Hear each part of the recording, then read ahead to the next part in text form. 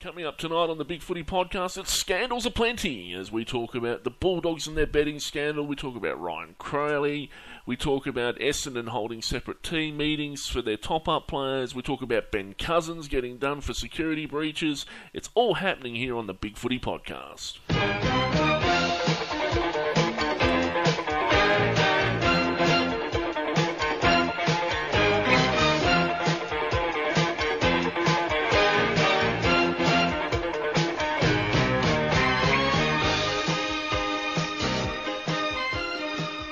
Ladies and gentlemen, welcome to another episode of the Bigfooty podcast. It's a Bigfooty podcast this week. There's a lot of news to get through, and joining me to discuss all these matters, I have a sterling cast this evening, an absolutely quality team here to discuss all these matters. Seppo, welcome to the podcast. Yeah, good evening, and I'm just glad I could add to the quality of this lineup tonight. It is a quality lineup. I don't know how many times I can say quality in the intro, but welcome, Mike. Hello, guys, and I hope we can live up to the classification of quality there. And I'm dialing in from a rehab hospital in Frankston, so make of that as you will. Under the care of the Illuminati, if I recall. Yeah, exactly. Under the care of James. No, I won't go there. And joining us again is a man who normally discusses all things Essendon, but we'll be glad for the distractions this week, perhaps. Prosecutor. Mate, if that big footy pun that you started off with is any sort of guide to the quality we can expect, we're in for a shocker tonight. Are we always?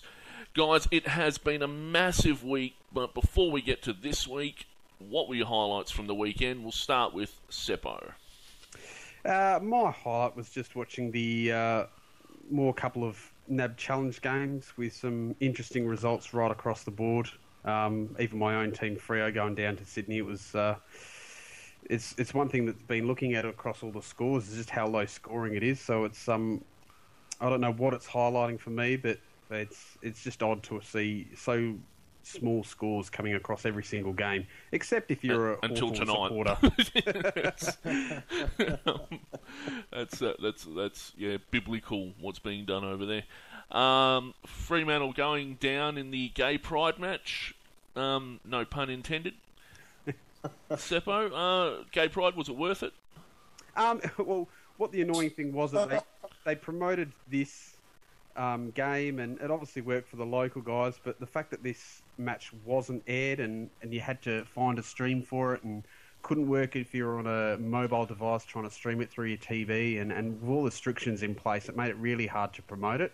But I'm sure it worked for the locals there, but halfway through the game it bucketed down and probably kept a couple of people away from actually seeing what they had prepared, and everything from the ground painted with the rainbow 50s to the guards of honour with probably some local representatives from the community, and just probably didn't get enough exposure it needs.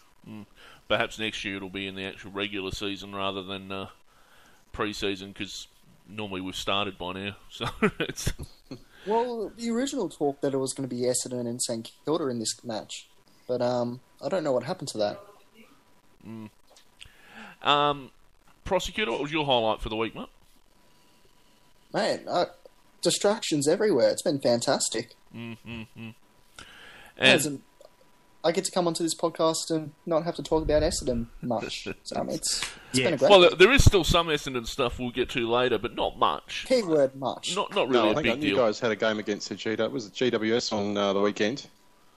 That was the top where we play football. I forgot we played football. That's right. Yeah, how do you feel about going down by 45 points in the end? Was it only 45? Yeah, it was only 45 in the better end. Better than I thought 2 minutes ago when I thought it was 60, 70 on. Mike, how was your week, mate?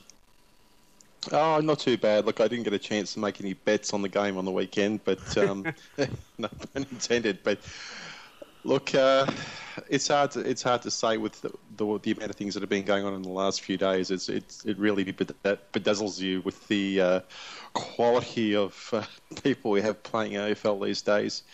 I think if we're going to look at the actual game from the Dogs and Demons, How do you only beat the opposition by 7 points when you have 160 more possessions than they do? That just I just don't know how they don't do that. That was Melbourne, of course, but anyway, look, we'll be talking a lot about the Bulldogs tonight, so we won't spend too much time on that. But anyway, NAB Cup NAB Challenge, I should say, is just a glorified set of practice games.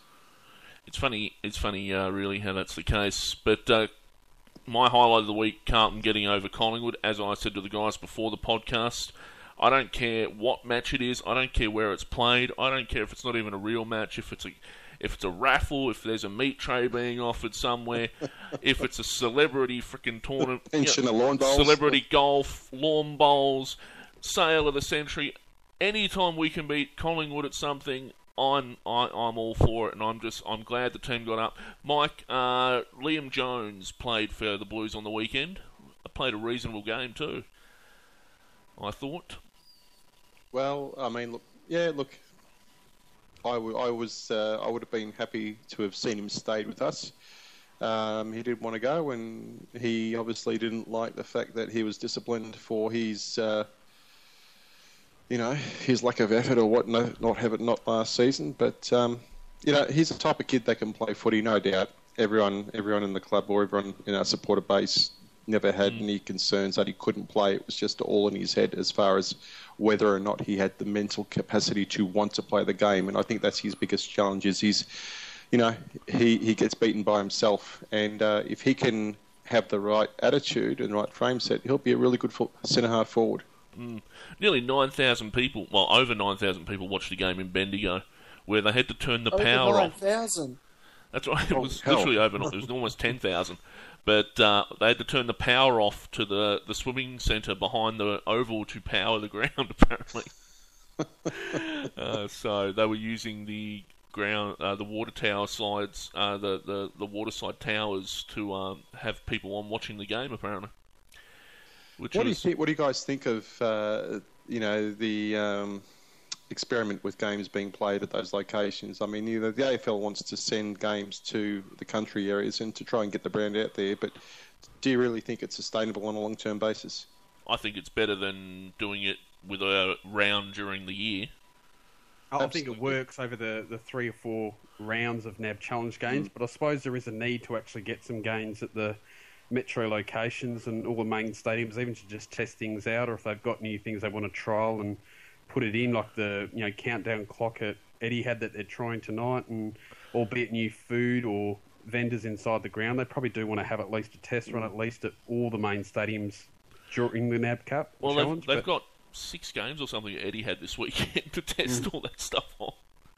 But I would like to see if I ran this, I'd have at least one game at your traditional home base, and I'd have other games played in the country. I don't see the need to play at Etihad in the last round at all. I don't see it being beneficial to anyone except the ground. Maybe it helps the league fulfil its contracts at the ground. I don't know, but I would prefer to see 1 or 2 games in the country, at least one home game at your traditional home ground, so your Visey Parks, your Windy Hill, Arden Street, just that. So you and kickstart your season, like have your members day, tie it all together, really get yourself up and running. I think that'd be great for the clubs involved, but for whatever reason the league doesn't want to play there at all. Doesn't want to encourage that kind of behaviour. No, well, I think you've also got to put into context the available facilities at the ground to cope with parking and amenities and things like that. And some of those old venues such as Arden Street and Western Oval are limited in their capacity. Although we did have the game there against Richmond a couple of weeks back. But could you play at Arden Street? I don't know. If you can't, obviously, then it's impossible to do. But where you can do it, you should do it, I think. And the Rio Oval experiment works quite well for them, but that's only because they've got the capacity and it's made for I suppose, a reasonable sized crowd. But like you said, Whitten Oval got overstretched there, and plenty other local sides, if they did play, I'm sure Richmond would be a terrible idea to play at Punt Road Oval. They just wouldn't be able to fit everyone in there that would come along to their traditional home ground.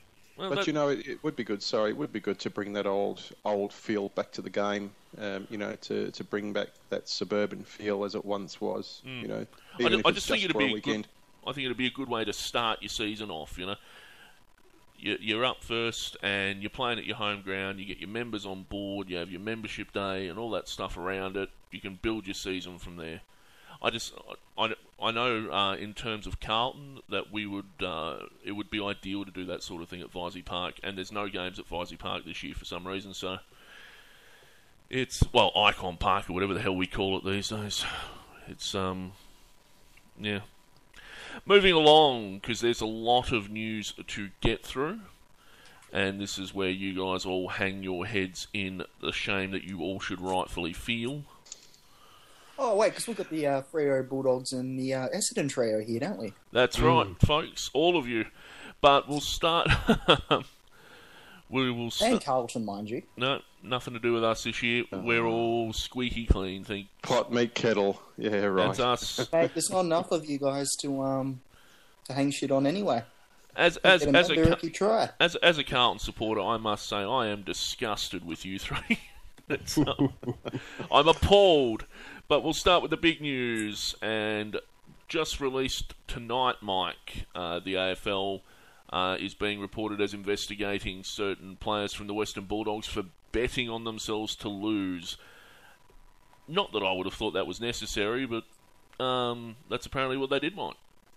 Well, hang on. Let's just clarify things here. One player, one AFL listed player, one VFL listed player, not a majority or a handful of players. But hang on, how can that overshadow what happened with Mr. Crowley over the weekend? I mean, that's bigger this is breaking news, Mike. Circumstances. I know. I'm trying to deflect here. It's not going to work. Don't worry, we'll get to you after Seppo. Finally get some media attention, and look what they're doing. It's all for the wrong reasons. No, look, as I said before at the start of the show, football players aren't the smartest tools in the shed, and some fail to remember these basic things that you can't go and bet on anything that's involved with the game. Actually, I'm not sure. Are they allowed to bet at all on any sporting fixtures? They're not allowed to bet on anything. Any AFL game. What about rugby or cricket or anything like that? That's fine. That's fine, yes. So you would think a little bit of common sense would set in there and say, hey, should I really be doing this? But obviously not. But I guess what happened is that they have self-reported. So the Western Bulldogs have made a statement, but they've handed the matter over to the AFL integrity team, and we'll see what happens from there. Look, if they've done the wrong thing, if Hunter, who's been named as the AFL listed player, has done the wrong thing, well, rightly so, he deserves to be punished under the bylaws of the AFL. Full stop. When the last person to get done, was it a coach or something that had to sit out or pay a big fine? I think from Dean Wallace, wasn't it? Dean Wallace, yeah. Dean Wallace, yeah. Himself. Oh, hang on. Who was that? No, and wasn't it Goodwin at Adelaide as well? That was involved. Yeah, Goodwin too. Yeah, that was a bit before Wallace, though.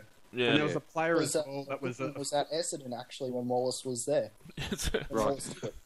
Oh, there There's you also go. a case of one AFL player who was listed as a backman that gave the tip off that he'd be playing forward and to kick the first goal. I can remember that happening the last couple of years. There was that might have been it was a Collingwood player, wasn't it?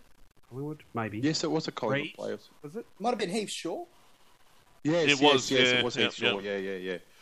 So there have been cases in the past, but it does just sound quite blatant. It's not like you can make an accident with having a painkiller and accidentally going in onto game day with it. It's placing a bet on your own side is just stupidity. It's worse. Okay. Well, I think what makes it worse is placing a bet on your own teammates to lose. I mean, and I think probably he's done that considering that he knows who was playing on the weekend and who wasn't going to play. But still, even then, there's no excuse for it. You can't defend those sort of actions. And I mean, it is in the contract that he's not allowed to bet on any AFL game, and then to not only then bet on an AFL game, not only bet on your team, but then to bet on your team to lose when they lose to Melbourne of all teams, it's not a good look at all. You just wonder if he would ever self-report that he bet on his own team to win and they lost. I don't know exactly. why? I mean, Well, the problem is that he went and made the bet apparently, but then he went and started blurting it out, and then obviously the word got around, and someone got a hold of it, and then he was forced to report it. So if you're going to do something like that, it was more the Bulldogs self-reporting it to AFL. Correct, yeah. All right, the Bulldogs have released their club statement, as Mike said earlier. Basically, Western Bulldogs General Manager Football Graham Lowe contacted Brett Clothier of the AFL Integrity Unit on Saturday afternoon, immediately upon being notified of some betting activities by an AFL-listed player and a VFL-listed player of the club to report that information. The Integrity Unit is currently undertaking an investigation into the subject matter of that report and has asked the club to defer its own investigation until an outcome in the AFL investigation is reached. So that's going on. The Australian has named the player as Lockie Hunter. And it sounds like it was a small $10 bet as well. And the match is apparently involving the NAB Challenge game on the weekend. Oh, really? According to the Australian, it is believed the AFL's Integrity Unit is investigating one match in particular where Melbourne defeated the Dogs by 7 points in a NAB Challenge game last Saturday. So, if you're gonna get caught betting on a game, why would it be a NAB Challenge one? It's Melbourne. I don't know. Look, and as I said, you think AFL players would be wise to what they can and can't do, especially in those sort of things when it comes to integrity. I can understand guys like Assad making a silly judgment with an energy drink, but even then, and it's not the first, and it's not going to be the last. Just going back to those previous incidents you're mentioning, in 2011, Essendon assistant coach Dean Wallace was banned for 14 weeks over 3 bets he made on AFL games. Collingwood defender Heath Shaw fell foul of the league's strict anti-gambling rules and was banned for 8 games. Nick Maxwell, who was his captain at the time, was also fined after it emerged that Shaw had bet on him kicking the first goal in a match. Maxwell was fined after his family also played bets on him. Yeah, that's right. Well, look, if that's anything to go by, then we can expect Hunter to go for about 8 weeks. That's basically it, and that's from the AFL. More than that. That's from the AFL's website. So. Oh no, 8 weeks. I think 8 weeks is reasonable. It's one game, well, but Shaw only gave advice that one of his teammates would be playing forward. Hunter's actually gone out, bet on his own team to lose. I thought Hunter actually bet. Okay, well, Hunter actually bet, and he bet on his own team to lose. Yeah. Oh well. And this also, of course, somewhere in there. This also, of course, follows the allegations that David King bet on the Rising Star Award and is being investigated for that. And I'd like to point out that none of this involves Carlton, so we'll move on.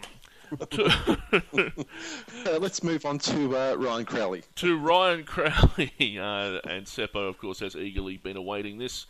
Seppo, the club has expressed its support today in West Australian newspapers. What's going on there?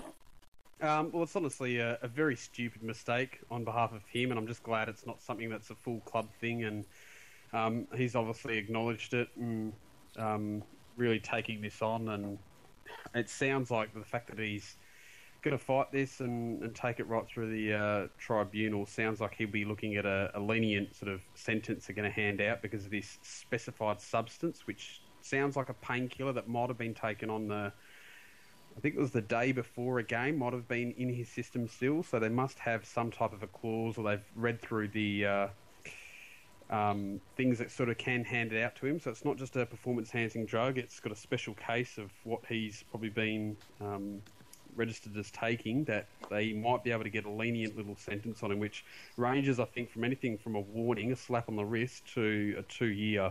So I'm hoping it will be towards that lower end, and they're going to backdate it from when he started the suspension, which is really funny. It's all the way back to October, I think. So if he gets a 6-month ban, he could miss just a couple of games and be off mid-season. October 1st, I believe, is the magical date. Yep.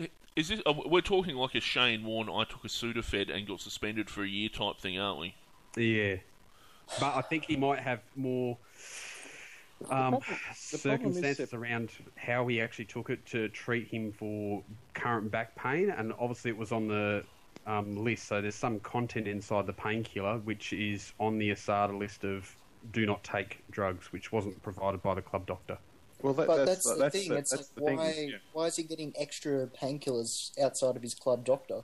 And I Well, guess that's the the issue. stupid thing. Even the fact that he's gone outside the club doctor and club, which after everything that's happened with Essendon, you'd think that players would learn it, but obviously this one, it just sounds like a real error in judgment or just stupidity to take something knowing, unless he specifically got something prescribed and it just hung around his system too long, or he just made the call to say, I'll take it now, I'll be out of my system by game day. And it was... I see where you're coming from, Seppo, but I think the way the AFL's gone lately with this, they're not going to go soft. You know, so I've got, 18 months for drinking an energy drink.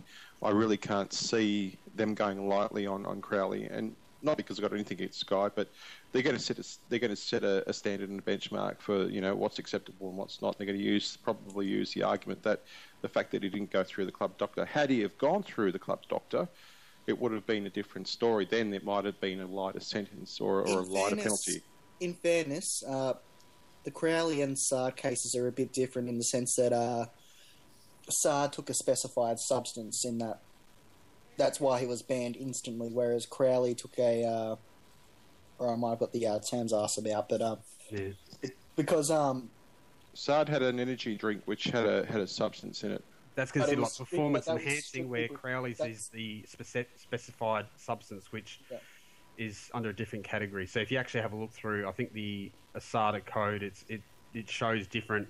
So I don't think anyone's actually been handed a sentence yet under this ruling that Crowley's going. So he's almost first in the field to go through that. I think there was a VFL player that had the similar energy drink or something along the lines as Sard, and he copped a lenient one, and then Asada came in over the top and extended his out to a full 18-month, I believe, for a year and a half. So Crowley's going to be new ground, and I think it's going to be less than a year he's going to cop. Because if is it over a year, he'll probably retire. But he must have pretty good grounds, because if he knew this back in September, October of last year before the list lodgement happened, and he knew he was looking at 2 years, no doubt, surely he would have retired. But it sounds like he's confident that even though he's done something stupid, that he can get off from this or get a lenient sentence. The thing though is when did this actually come about? Was it June or July last year? Well, when he actually took it was round 17, I believe, against GWS. So July, yeah. And it was AFL random drug testing, wasn't it? His second, but I think the big issue that come out of this is that his B sample tested positive on the 25th of September, and he was issued an infraction notice on the 1st of October. Right. So, theoretically, if Freo had made the grand final and won the premiership, so for instance, let alone if Freo made the grand final and he's had 2 positive tests before then and still allowed to play, it would have been an interesting scenario anyway, especially considering they didn't stand him down straight away after 2 tests. And the amazing thing is how it actually is kept in-house, and no one... I think there was about 4 or 5 people notified at the club after his test came through. So the playing group didn't even know, or the leadership group wasn't advised until Monday. So it's very odd, and I think Ross Lyon got grilled by some journos, why he wasn't selected. And I myself went to WA and watched Ryan Crowley sit out and do some separate running, and he must be going a lot to be able to do all that. And guys like Pavic have come out in his support and saying, you never really know what some players are actually going through, and it's just amazing that some of this stuff can actually be kept quiet. And there's probably a lot of people in the media that are complaining about it, but I think it's good that at least people's, in this case, nothing's actually leapt out and got out into the general public. And something I guess it's all about the timing, Seppo. It's all about the timing, and given that Freo were playing finals footy last year, the last thing they would have wanted to upset them was to have this on the cards and the media drawing attention and then, causing some issues in the club and taking concentration away from what they should be, what they need to be focusing on. So, all right, moving along then, we'll get the spotlight off Freo now, Seppo. I shifted on to Essendon. And ship it on to Essendon. Now, your turn, mate. Your turn. Prosecutor. Essendon's ASADA stuff is obviously due to finalise itself up a little bit next week, so nothing new to report on that front, fortunately. But apparently Yeah, it's beautiful. the top-up players, they're having separate team meetings, apparently, to the main squad to protect the, what's the word I'm looking for? Intellectual property? Intellectual property. Of the Essendon Football Club, who are worried that these top-up players will be approached after they leave Essendon by other clubs for a bit of a debriefing on Essendon's strategy. Look, I just think football's such a dynamic sort of thing where, you know, you can have your structures or so on and so forth, but I mean, the level of micro detail that Essendon must be worried about getting leaked out just seems so insignificant. Because, I mean, it's going to take about 3 minutes for an opposition coach to fully work out what the hell they're doing. And I just don't really understand the anxiety about it, to be honest. I just love how the article in The Age says Harvey praised the up to 13 replacement players the club has used for their attitude and performance in the NAB Challenge so far, saying they'd been fantastic on and off the field in difficult circumstances.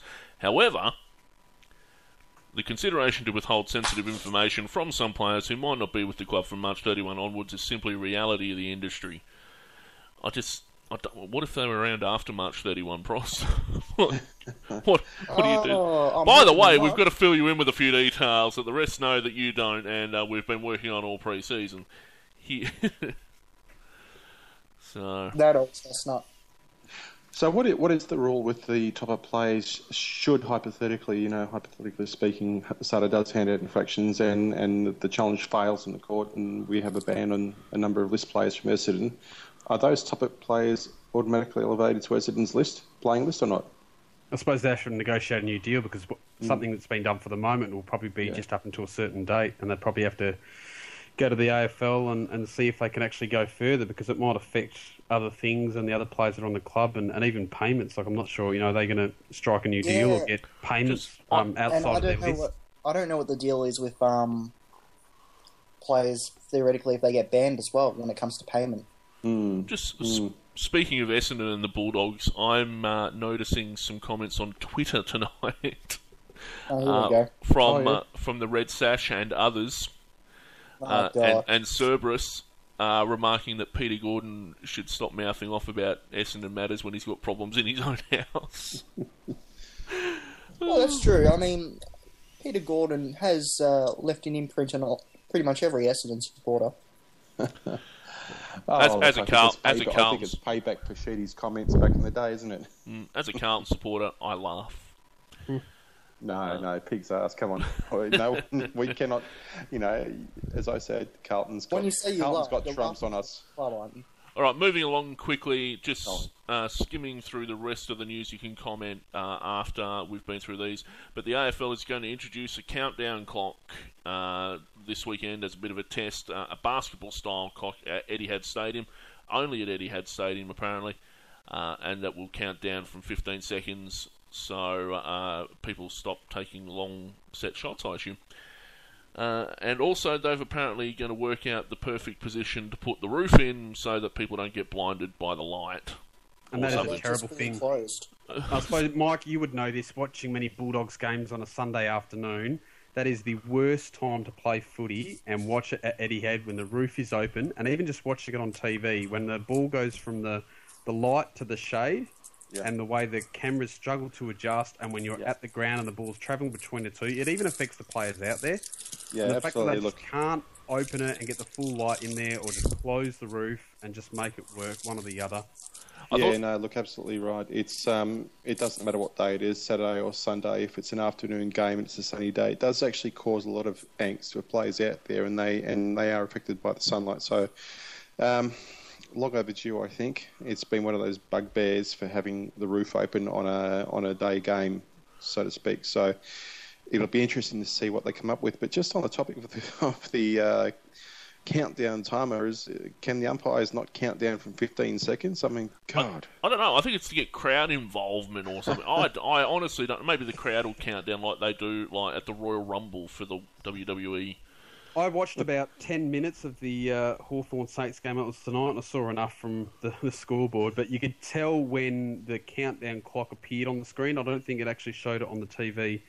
telecast it all, but you could hear some people in the crowd start to make some noise as the player was running in. So, what do you think that's going to happen? I can only see that putting people off. It's going to be awesome. What do you think that's going to happen when John Kennedy, when Mr. Kennedy lines up for his shot and does his little prance in 35 steps before he kicks? That's going to be interesting to see. What I want to see is they're also apparently going to use the stadium's PA system to assist umpires in relaying of free kick explanations to the crowd, with scoreboard operators having access to the umpire's communication system at such times. Umpire communications during score reviews will also be fed to the crowd. That's interesting. How the hell are they going to do that? Well, I guess like what we have on TV when we have a live The game. NFL. And you can get, Well, NFL works like that, where you can hear the umpires give their explanation over. But to the crowd? Yeah. Well, you can hear the explanation on games televised on TV with the umpires through their microphones, so it's just hooking up to the PA systems in the stadium. Yeah. I don't watch Actually, I found it interesting. I don't know if any of you have been watching the Cricket World Cup, but recently Star Sports, the broadcaster there, has just started during the video review system, the DRS decisions, has recently just started feeding the audio from the TV umpire. So you can actually hear him say he wants to hear this footage, he wants to see that footage, and all that sort of stuff. And it's actually really interesting. Actually, that would be really, that would be really good for the video goal review. This is what you would hear in the Channel 7. The guy's going, "Oh, I need another shot. That's too blurry. Yeah. Oh, can you give me another one? That's too blurry. Oh, can you? Inconclusive. Just go Have back." we got anything in high definition? Oh, sorry, stupid question. All right, James Brayshaw has had a bit of a complaint about Etihad Stadium again, saying that North have the worst stadium deal in the history of world sport. That's fault of their own. In the history of world sport. That's just James Brayshaw playing up. I mean, every team that has an agreement or has a contract with Etihad or Etihad Stadium has had a bad run. So, it's not just North Melbourne alone. Are we sure he wasn't talking about his divorce settlement? He probably was. Had to give up future shares in it. Still no word on the catering at Etihad yet. I'm not hopeful that we'll get the same kind of decreases in prices that we're seeing at the MCG, which seems to be a one-off stadium-wise around the country. No one else is interested. Yet in the West, they've put the prices up. Yeah, no, they kept it the same as last year. That was their announcement, and they've added a couple of things to the menu at Domain Stadium. So what they decided to do is keep it the same, and saying rather than inflating the prices, we'll keep it the same. So that's supposedly a big win. And they've changed the menu a bit, and apparently there's some Docker hot dog or some type of Frio Anchor burger or something like that they've tried to introduce, which like is an Eagle Schnitzel or something you can get as well. It's club orientated. Made from real eagle. I don't know. made from Wedgetail Roadkill or something. But a veal schnitzel in the shape of an anchor. But again, Adelaide Oval have said they can't do it. In fact, Adelaide Oval, as I said last week, they're utterly baffled by the whole thing.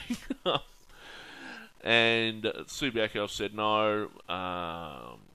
Subiaco's catering company is the same one that runs Etihad. Does Etihad's general catering, so I'm not hopeful of decreases there. They also do, Spotless do other stadiums. Lang Park, and they've said no.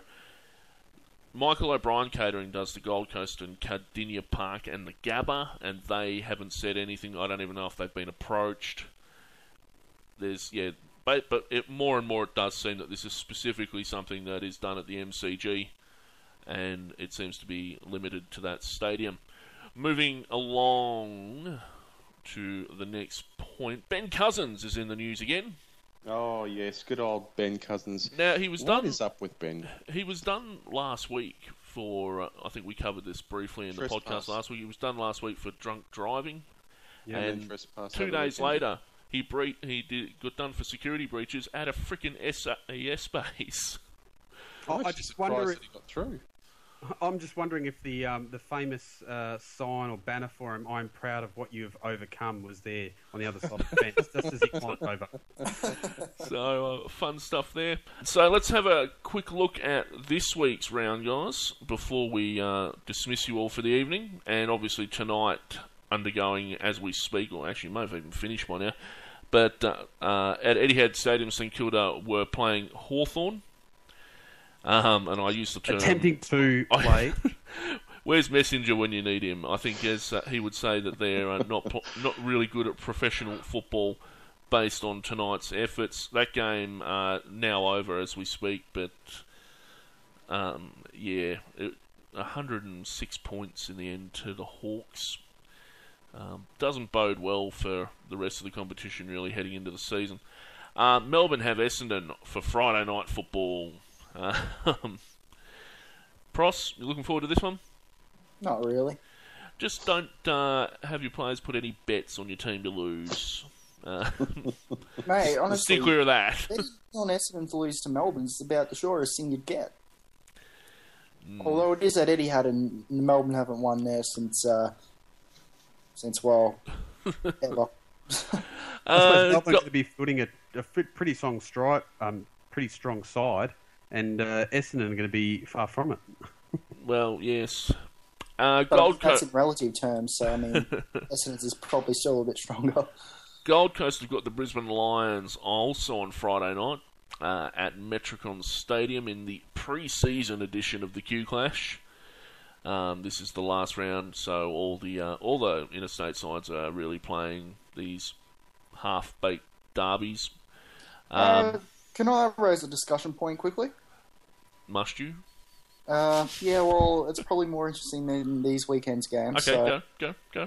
How do we feel about the AFL scheduling these rivalries as such during the NAB Cup? So obviously your Carlton Collingwoods, your West Coast Freos, so on and so forth.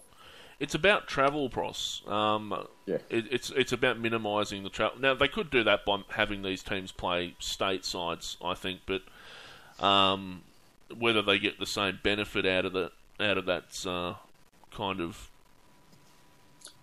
pointless. Well, honestly, if Essendon's anything to go by, it'll be a very non-competitive match. Yeah, but Essendon's not something to go by, is it? That's the problem. Look, I think if it was done the way that, like in past years, Port have played Adelaide at like Port Lincoln or Victor Harbour, West Coast should be playing Fremantle in like Mandurah or something if they hadn't already got a game. Like these games, it should be a chance to take these derbies out to the rural communities in your area, not playing them at your standard stadium. I mean, West Coast play Fremantle this week at Patterson's in a pre-season game. It just doesn't make any sense to me. Yes, okay, you can minimise the travel, but take the game out to places that normally wouldn't get it. You know, take it out to Broome or something. Go out to Kalgoorlie with it, you know. And I can guarantee that the game probably won't get over 15 or 20,000, so they can probably afford to do it at a smaller regional ground. But that's exactly the point I'm making. These games should be played. Well, this is a chance to take the big games out. That was the good thing about the Carlton Collingwood games. They took it out somewhere. That's right, and it's like Collingwood going and playing Hawthorn in Tasmania as well. These are big games that don't normally happen outside Victoria or outside, in the case of the Western Derby and the Showdown. These games don't normally take place anywhere except inside these big stadiums. The Q Clash thing this week, well, it's not called the Q Clash this week, it's just Gold Coast versus Brisbane, but that should be in Cairns or Townsville or Darwin or something. It should be somewhere else besides the main stadium. That's what I'm getting at. And so I'm not sure if that fits with your point or not, Prosecutor, but I think if they're going to minimise the travel, then do so, but take these games, somewhere besides the main stadium that they would normally play these games at anyway. Richmond have North Melbourne also on Saturday afternoon, not also, but that's Etihad Stadium. The AFL has graciously allowed you to get 2-for-1 entry to the Western Bulldogs and Collingwood game at Etihad Stadium on Saturday night as well. So you can literally just hang around for the day and spend a day at Etihad. Oh, fantastic. Is that an effort to get more Collingwood supporters to Etihad? I don't know. But Richmond have North Melbourne and Western Bulldogs have Collingwood. It is you get 2 games for the price of 1 this weekend if you so desire. In the middle of that, Port play Adelaide at Amy Stadium or Football Park. in another stupid part of the scheduling, given it's not used for the AFL anymore, and this game would have been better off played at Alberton or somewhere like that. But I can whinge about that all I want. It's not going to change it. Sunday, GWS have the Swans in the pre-season Battle of the Bridge being played. Again, this is at Spotless Stadium. This is at Star Trek Oval in Canberra. I can kind of understand this one. That's fine. I'm with that. It's part of the contract anyway. They have to play a pre-season game at Manuka. Carlton have Geelong at Etihad Stadium, and finishing off the round, West Coast have Fremantle at the newly named Domain Stadium, or Subiaco. They have some really crap names for that stadium. Yeah. Domain, I think that's Fairfax's media arm for their real estate. I see. I don't think it's all on who coughs up the money for the logo. I'm just more surprised Fairfax has the dough to cough up. Do Fairfax even have a paper in WA? That's a good question. Ooh. Seppo, do you know? I've got no idea. The West Australians News Limited, isn't it? No, the West Australians Channel 7.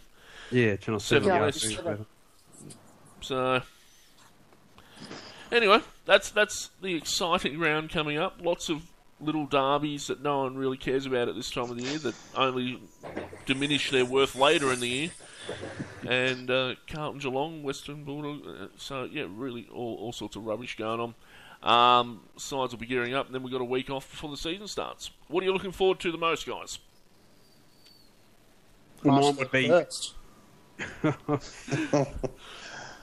controversial free weekend, I think.